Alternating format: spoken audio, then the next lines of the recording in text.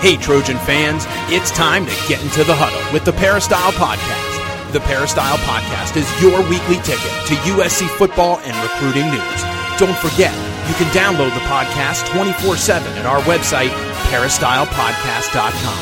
And now, here's the host of the Peristyle Podcast, USCFootball.com publisher, Ryan Abraham.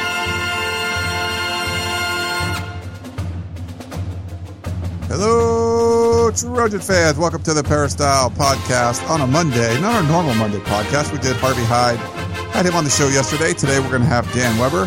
Move everything up a little bit because it's Thanksgiving weekend. Hope everyone's having a great start to the holiday season and getting your shopping done. My wife was at the store yesterday and so it was a nightmare. So hopefully you get out there and get all the stuff that you need. If you have any questions for us, podcast@uscfootball.com is our email address. Or you can go to our website, peristylepodcast.com. All of our contact information is there. You can leave voicemails, emails. If you want to subscribe to the show, itunes.com/peristylepodcast. We're also on Audio Boom, Stitcher Radio, TuneIn Radio, all that kind of stuff. So Google Play, anywhere you can get a podcast, you can basically find it. If you can't find it somewhere, let me know, and I'll make sure it's there.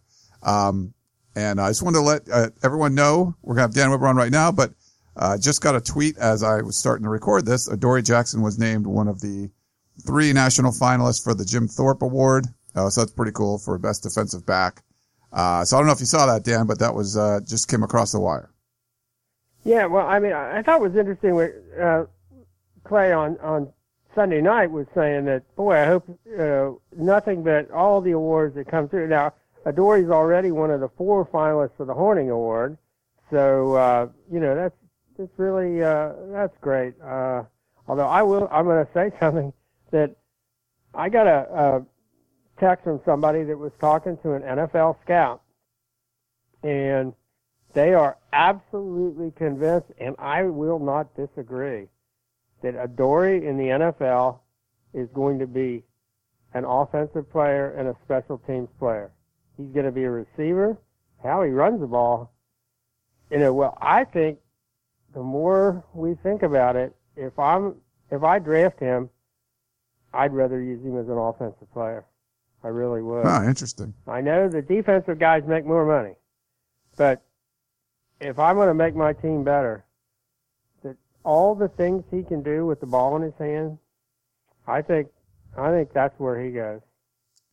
Yeah, well, it'll be interesting to see. Off the top of my head, I mean, I've always loved his offensive ability. It's great that he's getting these, potential awards, and mostly they're multiple, skill awards for doing things. I mean, I just love him just because of his practice habits and his leadership and his attitude, his upbeat attitude. I mean, you just can't ask any more of somebody, in the USC football program. He's just been sensational. He definitely has. And the whole program, Dan's been pretty sensational over the last couple of months. Pretty crazy. Big win over UCLA. We have a lot of questions and stuff. But maybe we wanted to get your thoughts first before we jump into the questions. Pretty big win there for the Trojans Saturday night.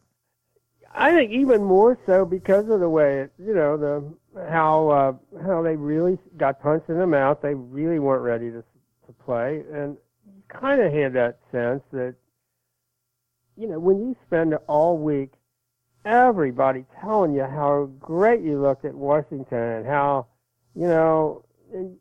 as close as these kids are to one another, they knew how difficult it was for UCLA to, win football games against, good teams and all that. And so I thought the way they looked at that, I mean, it reminded you, and I know people say, oh, don't compare them to Pete Carroll era or whatever. But the thing that compares is, Pete's teams had games where, they had trouble getting into the game, trouble getting started, whatever. But they never had trouble understanding that we're better than this team. They had confidence they could turn it around, and they could turn it up and turn it on when they had to. And that's what you saw the other day. You saw, a couple of give-ups, 14, points that they certainly didn't think UCLA was going to have early in the second quarter. and it didn't faze them. It didn't faze them any one way at all. They started playing, shutdown defense. I mean, what was that number? 21-1 first downs in the second and third quarters for USC. I mean, they just totally took UCLA out of the game offensively, and then had people step up, and DeQuan Hampton and guys that haven't really gotten their opportunity to show what they could do. And when they got the chance, when Juju gets banged up a little bit, they come in, and Isaac Whitney, the two junior college kids who took a year to get organized, get in the system. But when their time comes toward the end of their second year to the end of their short college careers, they're ready to go. And that's impressive, the buy-in that these players have had to the USC program. I mean, it's just that they could have bailed. I mean, if you look at what's happened at Notre Dame and UCLA, it's probably easier almost to bail when things are going really bad. But they didn't, for all kinds of reasons. And I think USC fans should be really happy, because I think that game almost said more about where the USC program is than had they gone in and won 50-0. I thought that game showed an awful lot about that this program has grown up since September. Yeah, they certainly have. It's been a crazy couple of months. A lot of good things happening, and a lot of USC fans, Dan, are changing their tune, and we have one of them right here on a voicemail. So let me play it for you. Good morning, Ryan, Coach Hyde, Dan. Well, I know everyone's feeling good, the same as I am. Boy, it's been beautiful to watch the resurgence of the Trojans and seeing these guys well prepared. And I want to be the first one to admit that I was wrong so far about the coaching staff. I think Coach Hatton is doing a marvelous job. Pendergrass and also T. Martin, I think they're doing a great job. And it's good to see these kids well prepared. I hope they all stay in school, the ones that are not seniors, and get their degree. And I believe that we would really see something special next year. So congratulations, men of Troy. You deserve every bit of it, and fight on. Yeah, I think you couldn't be more right about deserving the credit for. This became, I think, in a lot of ways, Clay let this become a players' team. I think it was the players had the meeting where they talked about how far short they were falling of their expectations of themselves. The players were the guys who said, we're going to do more film study. We're going to do everything we can possibly do within our power to turn this season around. And I think at the same time, I think Clay and his staff were figuring out, what do we have to do? Who do we have to do it with? How do we, focus on, Clay is, convinced if you get the technique right, the fundamentals right, and your guys believe in it, and you go out there, you'll have the kind of success that will build on itself. And we've seen that, they turn the music off, and, the practice is like a classroom or a lab, and they're seeing the results. They're seeing the connection between what they're doing in practice and what's happening in the games. And you see that in special teams, for example. You just see a lot of ways in which this team is helping one another get better, and the payoff has been amazing. I mean, it's just, this is a team that believes in itself now. They believe in one another, and, they believe in their coaches. And that wasn't something that, that anybody believed in, I think, for a while. You had to say, was this a big miss? Was somebody who hadn't ever coached a game in his life as a head coach, and a staff that, kind of was put together, and you weren't sure if all the pieces were going to go together, and then they went together. And, it's pretty amazing that they've become, you go from the September laughing stock and the team everybody's pitying to now like it's like if you watch TV, you watch the shows on whatever network, it's like the cool, smart thing to say, nobody wants to play USC. They're the team other than Alabama that nobody wants to play. I mean, the turnaround is stunning, and it's just pretty amazing. I don't know if I've seen anything quite as dramatic as the turnaround in this USC team from where they were at 1-3, and the way they were that 1-3, and where they are now. I can't really remember anything comparable. Yeah, it's a lot of years covering this team. Haven't seen anything like this. Never see a quarterback change. They never do that. So it's not like there's some precedent that you can change quarterbacks and that'll fix things. Like, it's never happened. Like that we've seen since like maybe Carson Palmer, right? Like, that's the last time. Yeah, I mean, I know that 96 team, did they go back and forth? Because I was actually covering Northwestern then in that Rose Bowl. And I remember you had the two big kids, Otten, was it? And Wachholz, yeah. Huh? And Wachholz, yeah. Like, they were kind of both doing stuff. But until they would change back and forth, I guess. But yeah, it's hard to remember. Yeah, there's not a lot of that going on at USC. I mean, John David Booty breaks his pinky, and you have an NFL quarterback behind him, and Pete Carroll didn't want to put him in. They didn't want to put Mark Sanchez in. So they've been very hesitant to do this. So yeah, very different. This whole year has been different. Crazy run. Let's move on. John in Brea. He says, "Happy Thanksgiving to you and your entire Peristyle family. I was thankful for the Peristyle podcast and the work that you do." Well, we're thankful for you listening. John, thanks for that. He said, "Do you think Larry Scott will allow USC to once again become the dominant program in the Pac-12? The extra 30 players over 3 years that went to other Pac-12 schools aren't available anymore, as USC can now sign full recruiting classes. Clearly the window of opportunity is closed for UCLA. Even mid-sanctions, USC never had a season like UCLA, Notre Dame, Texas, and Oregon are having this year. Is USC's current success just the Sam Darnold effect, or do you think that Clay Helton and staff can return USC to a championship-level program that dominates the Pac-12? Thanks for all you do. Fight on, John in Brea."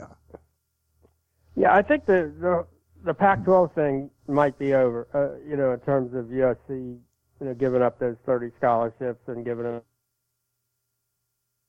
teams that took advantage of it, and then the shooting themselves in the foot with the coaches hire, back-to-back mid-season coaching firings. I mean, 2 years apart, which nobody's ever done. So, and that USC could go through all that and never have anything close to the years these guys are having, or the year that Alabama had after their last really serious sanctions.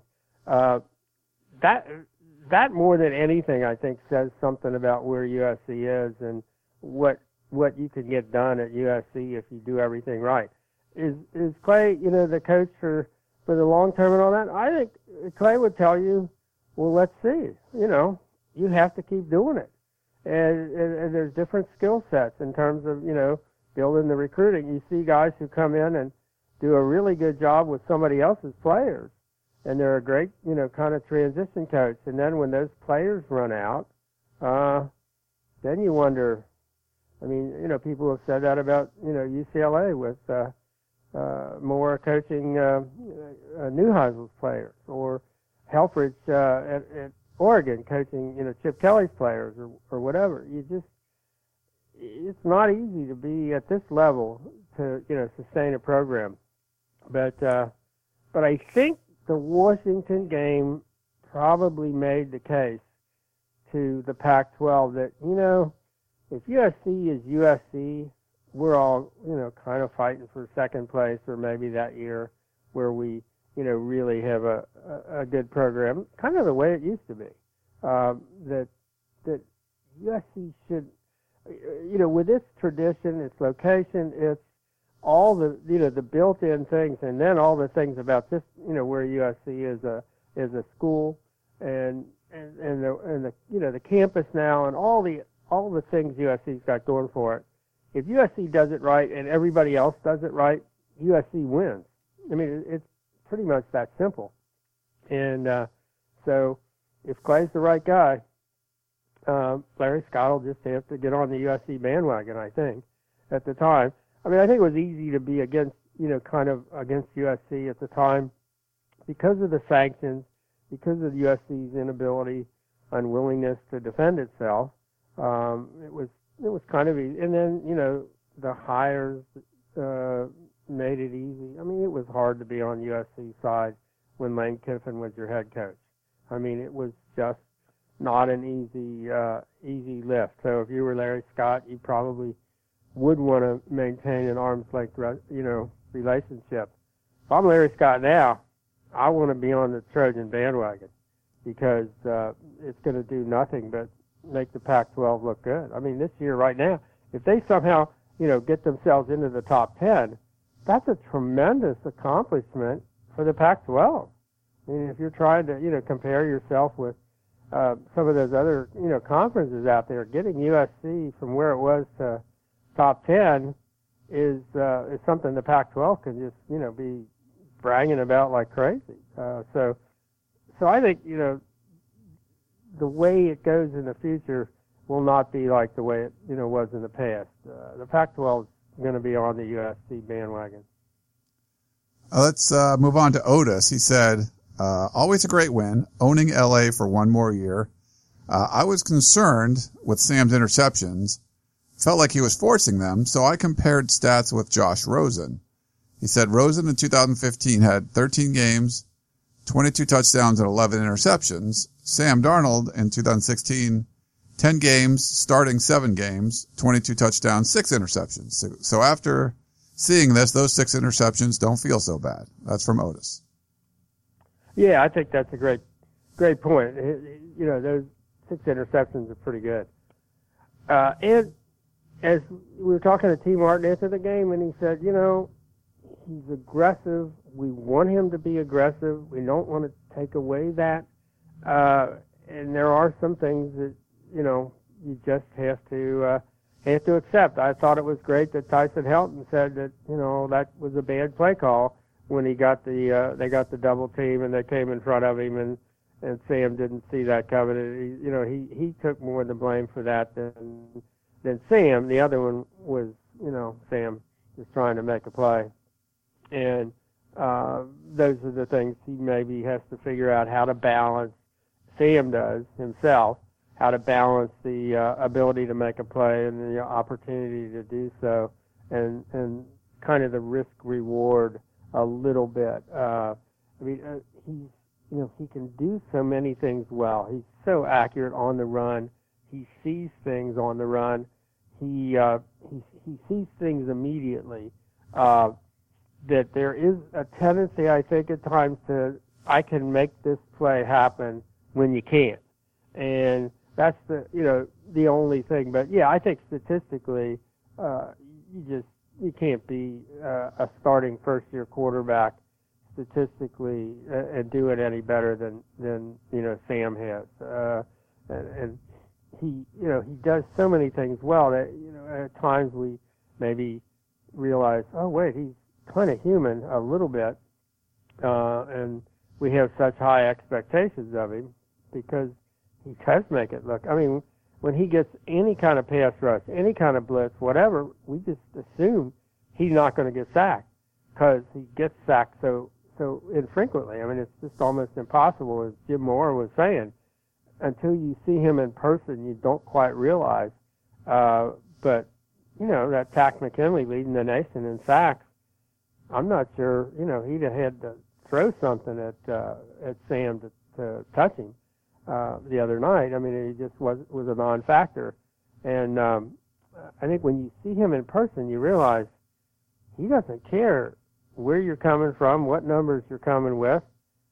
Whatever it does, he's going to use it to his benefit. He's going to, it'll play. He can do whatever comes his way. So if you're playing like that, and if you're Sam, the world looks like a place where you can almost make every play. You can't quite, but man, he does. I mean, his pass completion rate is higher against the rush than without it. I mean, those are just opportunities for him. And he's such a positive thinker, that I can make this play happen, I can make that play happen, that, that stuff's happening so fast out there. There will be a time or two where you won't quite see the guy, and you're going to give the ball up, but his numbers aren't bad. Not at all. Let's see. Don wrote in. He said, good win. Dominating performance by SC. He said dominating performance, but SC needs to find a way to put more points on the board. Adoree basically has given up the last 3 touchdowns by the opposition. Not basically, actually has. He seems to get beat too often. I believe his NFL stock is going down. I would disagree with that.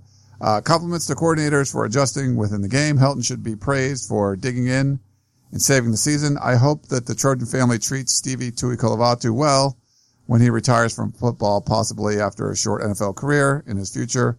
Deep receiving core is showing its ability. Go Utah from Don. He's kind of all over the place there. Yeah, Don might be a little more, the glass is half empty than I am. I tend to, look at that glass and say, it's kind of half full. And,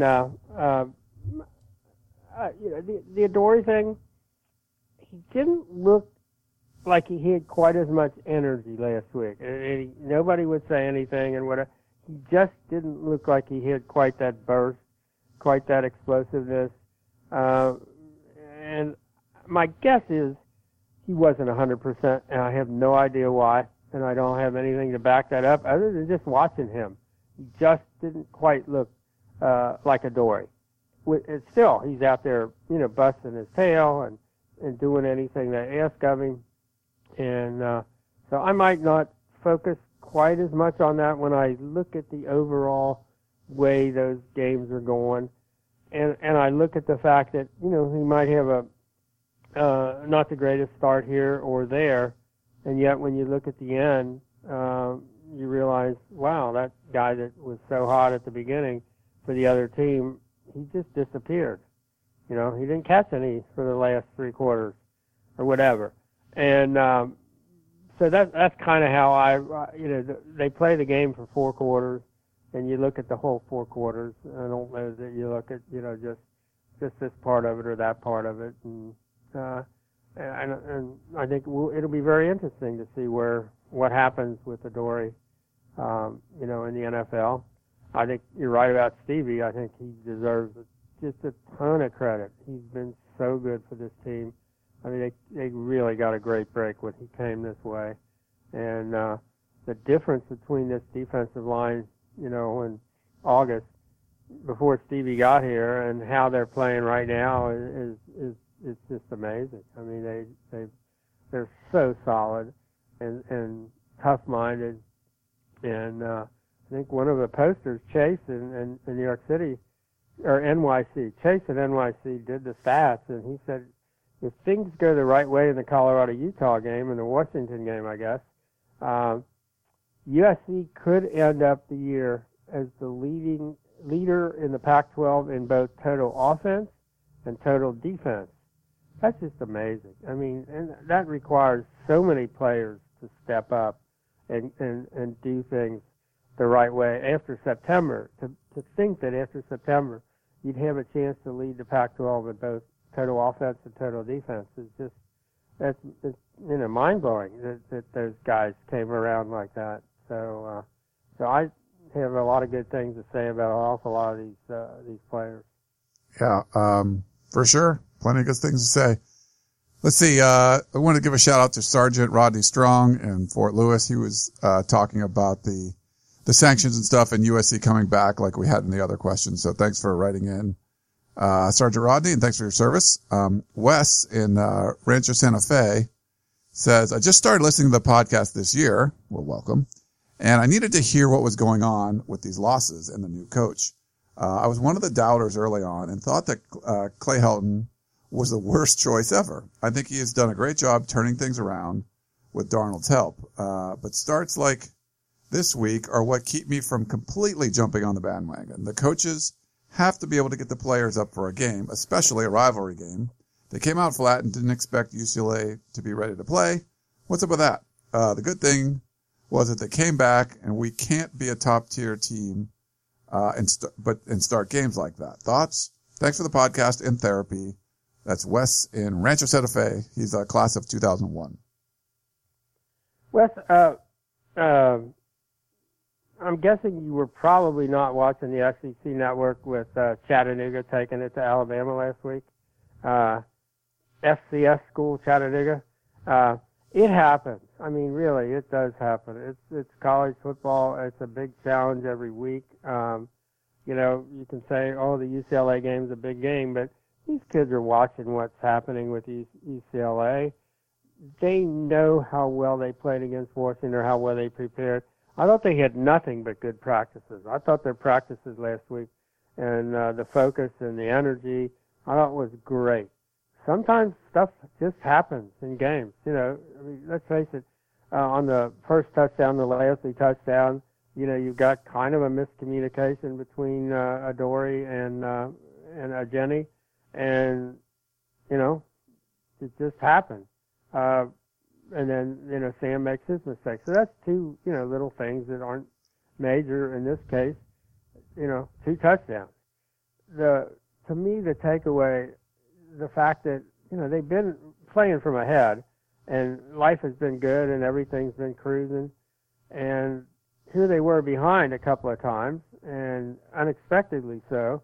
And I looked at the game and thought, you know, that's a good lesson for everybody, and it's a good lesson that they know they can, you know, come from behind. And should it have been, you know, 50-7 or something? Yeah, probably. You know, when you look at the stats, but you know, stuff happens.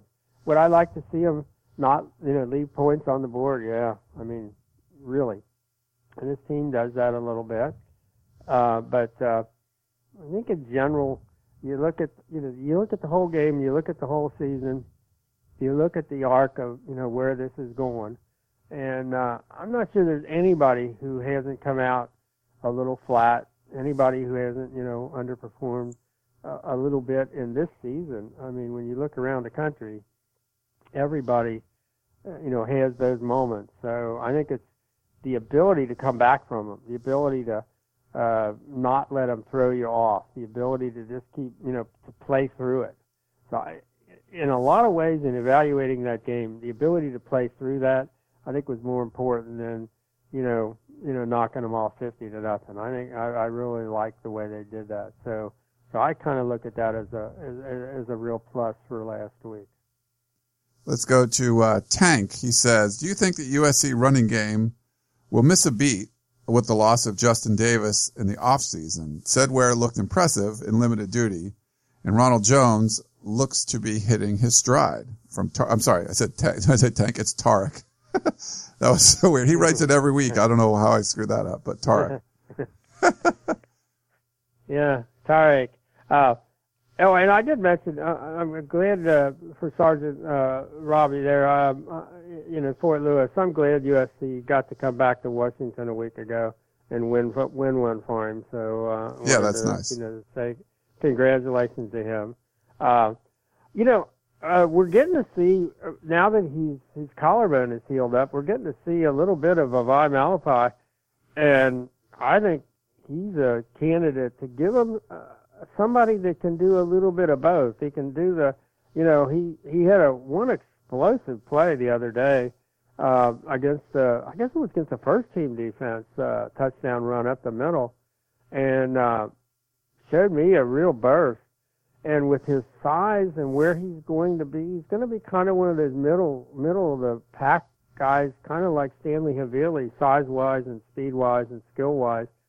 And he might be able to give you, you know, a fullback who can actually, you know, not catch the ball, run the ball, and block for people.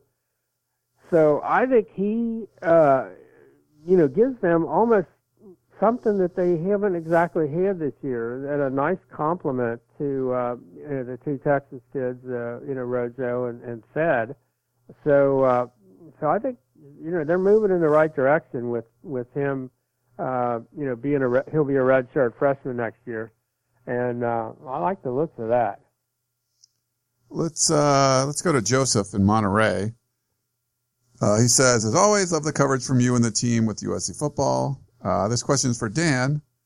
If Coach O doesn't get hired as the ball coach for LSU, do you think he'll be a company man and join the staff at LSU if he'll offered to stay? Or do you think that Helton can bring him on as an assistant defensive coordinator and coach with Kenichi Udeze?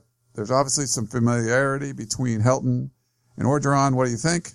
I think it would be huge plus for recruiting and the program to have him on the team.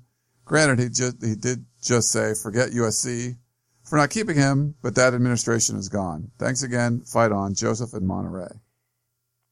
Well, that's a really interesting subject. And my guess would be at LSU, might be hard for a new administration, a new coaching group to come in and keep Coach O. I just think for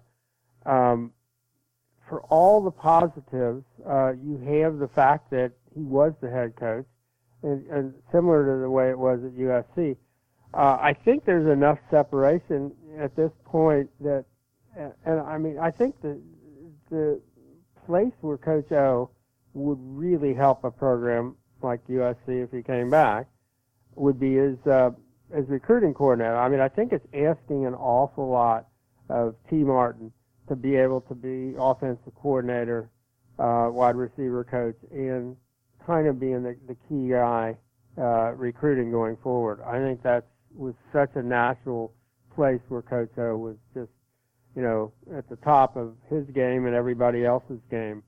I think the thing that, might have held him back for this past year where, Coach O loves USC. I think the stuff that went on was more personal between what he had been told by the administration and then what they actually did.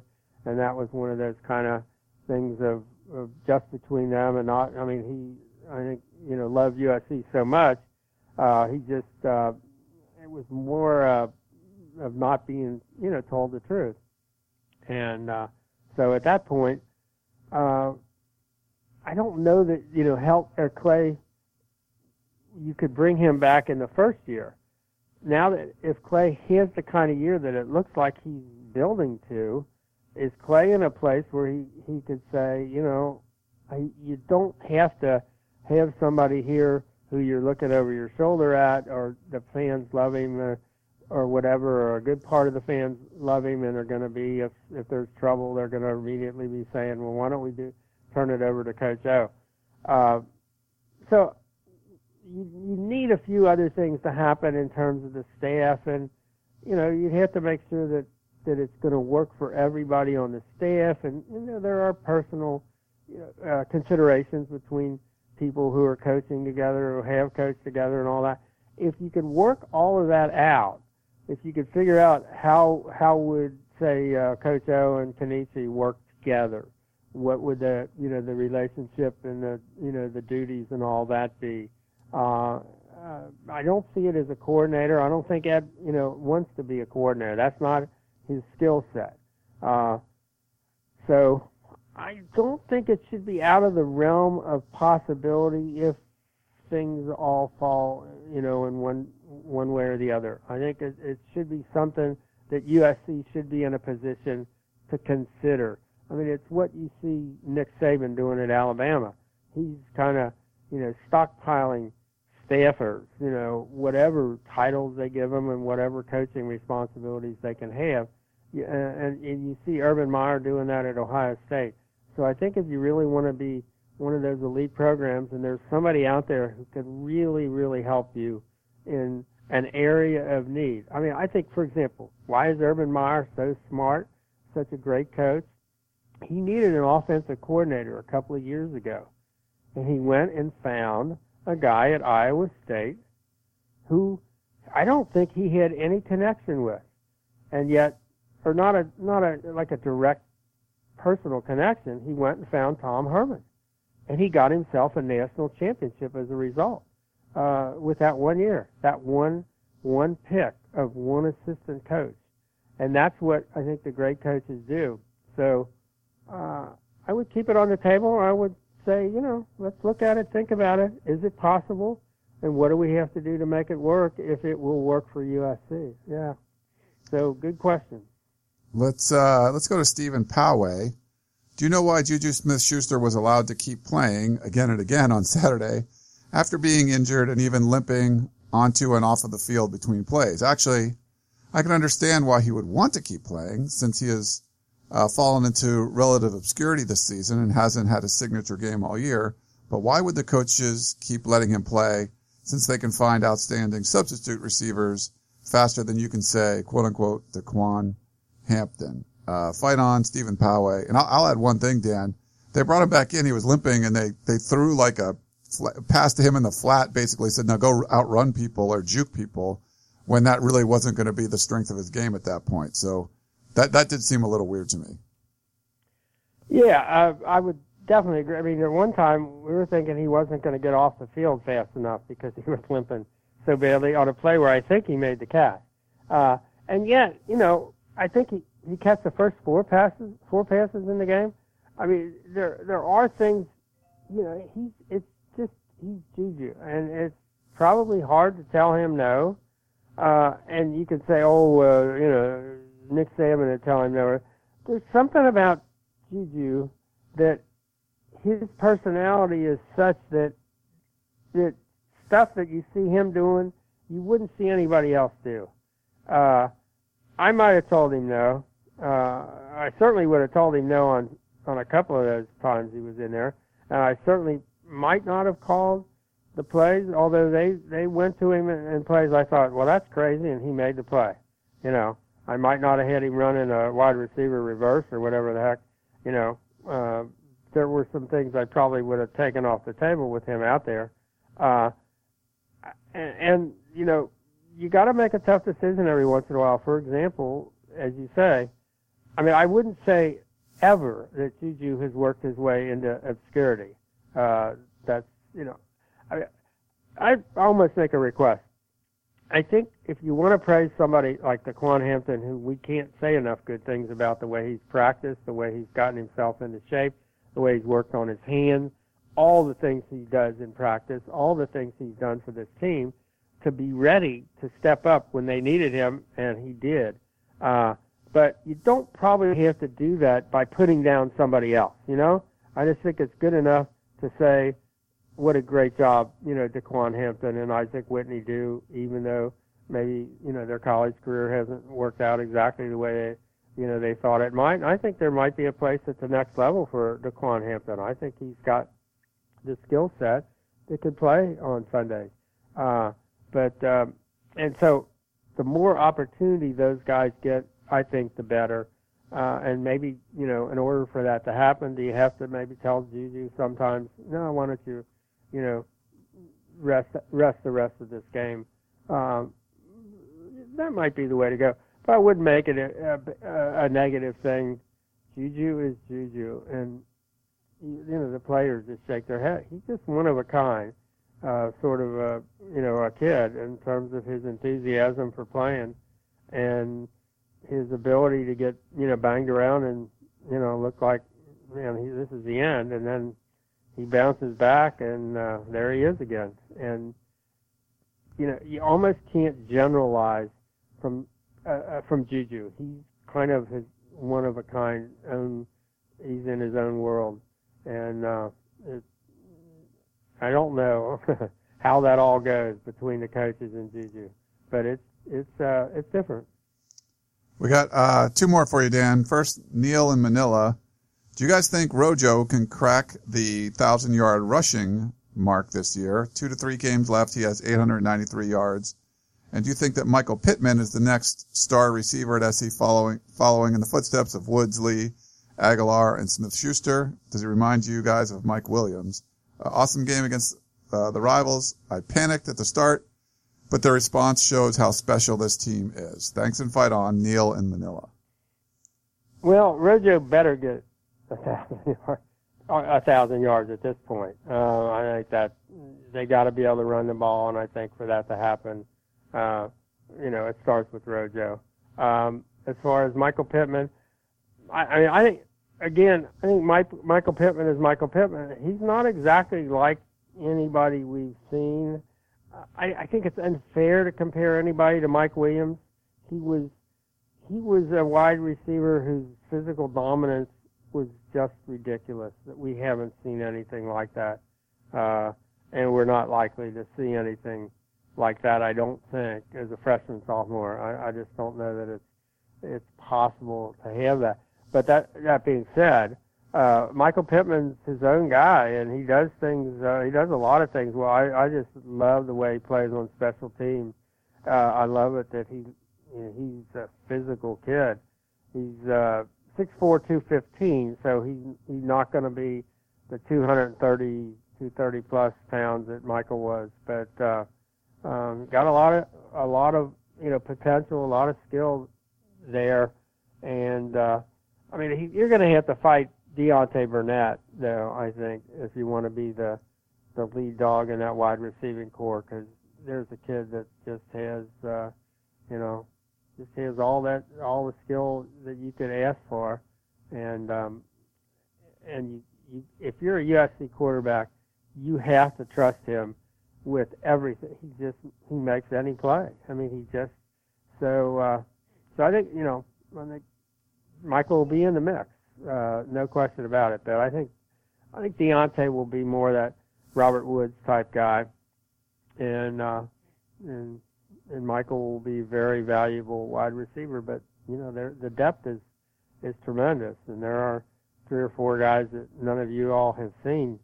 Have been redshirting this year that all have special contributions they can make. So it'll be a different cast of characters. It'll be exciting to see what these wide receivers look like next year. But Michael Pittman will, he's gotten his chance this year, and he and Deontay will be a pretty formidable 1-2 punch there. And we're not sure what's going to happen with Stephen Mitchell, but said saw him on his cart the other day, and I said, how you doing? He said he doesn't need his cart, but he doesn't want to give it up. He said it's too cool to give up, but he's like practically 100% in a lot of the things he's doing after his surgery. So looks like he's coming back pretty strong. So you could put him back in the mix too for that senior leadership if he chooses to do that. One last one for you, buddy Nick from Cyprus. He said, happy early Thanksgiving. Also, it's awesome to own UCLA the past 2 years. Feel so much better than the 3 years previous to that. My question is off topic of football. It's about basketball. What are your thoughts on the teams 3 games into the season, especially with the last second game steal from Texas A&M? Fight on. Love what you guys do. Well, glad you asked, Nick, about basketball, because I'm watching that game. I'm talking to Jordan Moore about it at the UCLA game, and I'm saying, they played the all-out scramble, full court, get in their faces, transition, shoot the three. They did that for about 2 to 3 minutes each half, and they went on a big run each half, and against a big, strong, but kind of lumbering Texas A&M team with some talent, playing at home, but without a lot of, ball handlers and guard play, and didn't like to be speeded up. And I kept thinking, what if they'd have done that, like 5 or 6 minutes each half? Wow, what would they have done? They just blistered them once they did it.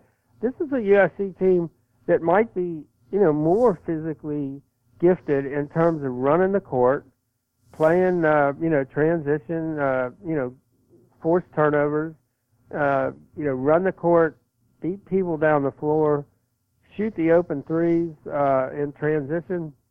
I think there's a lot of potential. I think the Melton kid, the freshman guard, is just, he's the real deal. And it'll be interesting to see how they decide to use their skill set. They're kind of like, those Jerry Tarkanian teams where, they deny and run. if they can figure out how they want to do that, they can be pretty good. I don't think they can beat a lot of good teams if they play them in half-court basketball. They're just not physical enough. They're a physical team in terms of running, jumping, long arms, all of those things. But they're not a physical team if the other team gets them on the blocks and powers the ball into the basket and all that. That's not what they do. So it's going to be a chess match every game. Can USC play that way that they need to play enough to get the other team out of their game, out of their half-court game? And, you know, last year I thought they did it at times, and then there were times, you know, they didn't do it. I mean, I'm really looking forward. I can't wait to see the UCLA games this year with the talent that UCLA has and the way they like to, you know, run the court. And after losing 4 to USC last year, they're not going to be very happy facing USC again. And so looking forward to those games, but they've got a chance. I mean, there is real talent on that team. Not a lot of numbers, not a lot of experience, but a lot of talent and a lot of stuff that they can do that most teams can't. I mean, they can really run the court, and they can shoot the three when it's not necessarily out of their half-court offense. I'm not crazy about their half-court offense or defense, but I love the way they transition. So I'm kind of upbeat, and at the same time, I'm kind of like, gee, can they make it happen? They didn't, you know, they did it just enough to win at Texas A&M, but can they do it enough to beat good teams, you know, for the long haul? I don't think we know that yet, but we know they got a chance. All right, Dan. Well, great stuff. Thanks for joining us again a day early, and we'll be back out in the practice field tomorrow and, you know, Thanksgiving week and getting ready for Notre Dame. Yeah, I can't wait. And I hope the Notre Dame part of the week doesn't get lost, because nothing else happens for this team if the Notre Dame doesn't happen. And let's face it, this is Notre Dame's bowl game. This is, you know, Notre Dame's got a lot of, if you look at some of the NFL, you know, projections in that, there's an awful lot of NFL talent on this Notre Dame team. What the heck happened this year, I don't even think they know. I don't think anybody knows. But, you know, they could go out and feeling pretty good about themselves if they could, you know, figure out how to get it done Saturday. So, you know, I think everybody has to, I know there's all kinds of other things going on, Colorado, Utah, and, you know, is it better to go to the conference championship game or bypass it and all that kind of stuff. But none of that matters if they don't get the Notre Dame game right Saturday, which is why I'm kind of glad they're playing at 12:30. Get that game over with and let the rest of whatever's going to happen in the world of college football happen. But who would have ever thought we'd be going into a Notre Dame week and trying to remind everyone that don't forget about Notre Dame. You know, they matter. You know, don't forget the Notre Dame game. I mean, it's like last week. Who would have ever thought back-to-back weeks you'd have to remind people, well, don't take UCLA and Notre Dame for granted. It's like, what world are we in when we're having to think like that? But it's kind of reality, but it's a reality of a year that's just crazy. All right. Well, Dan, great stuff. Thanks again for coming on, and everyone else, thank you so much for tuning in to the Peristyle Podcast. Hope you enjoyed the show, and we will talk to you next time. You've been listening to the Peristyle Podcast, presented by USCFootball.com. Be sure to tune in next week for the latest news on Trojan football and recruiting. And don't forget, you can automatically download the podcast directly to your smartphone or tablet for free. Just click the iTunes link on PeristylePodcast.com or search for Peristyle Podcast at the iTunes Music Store.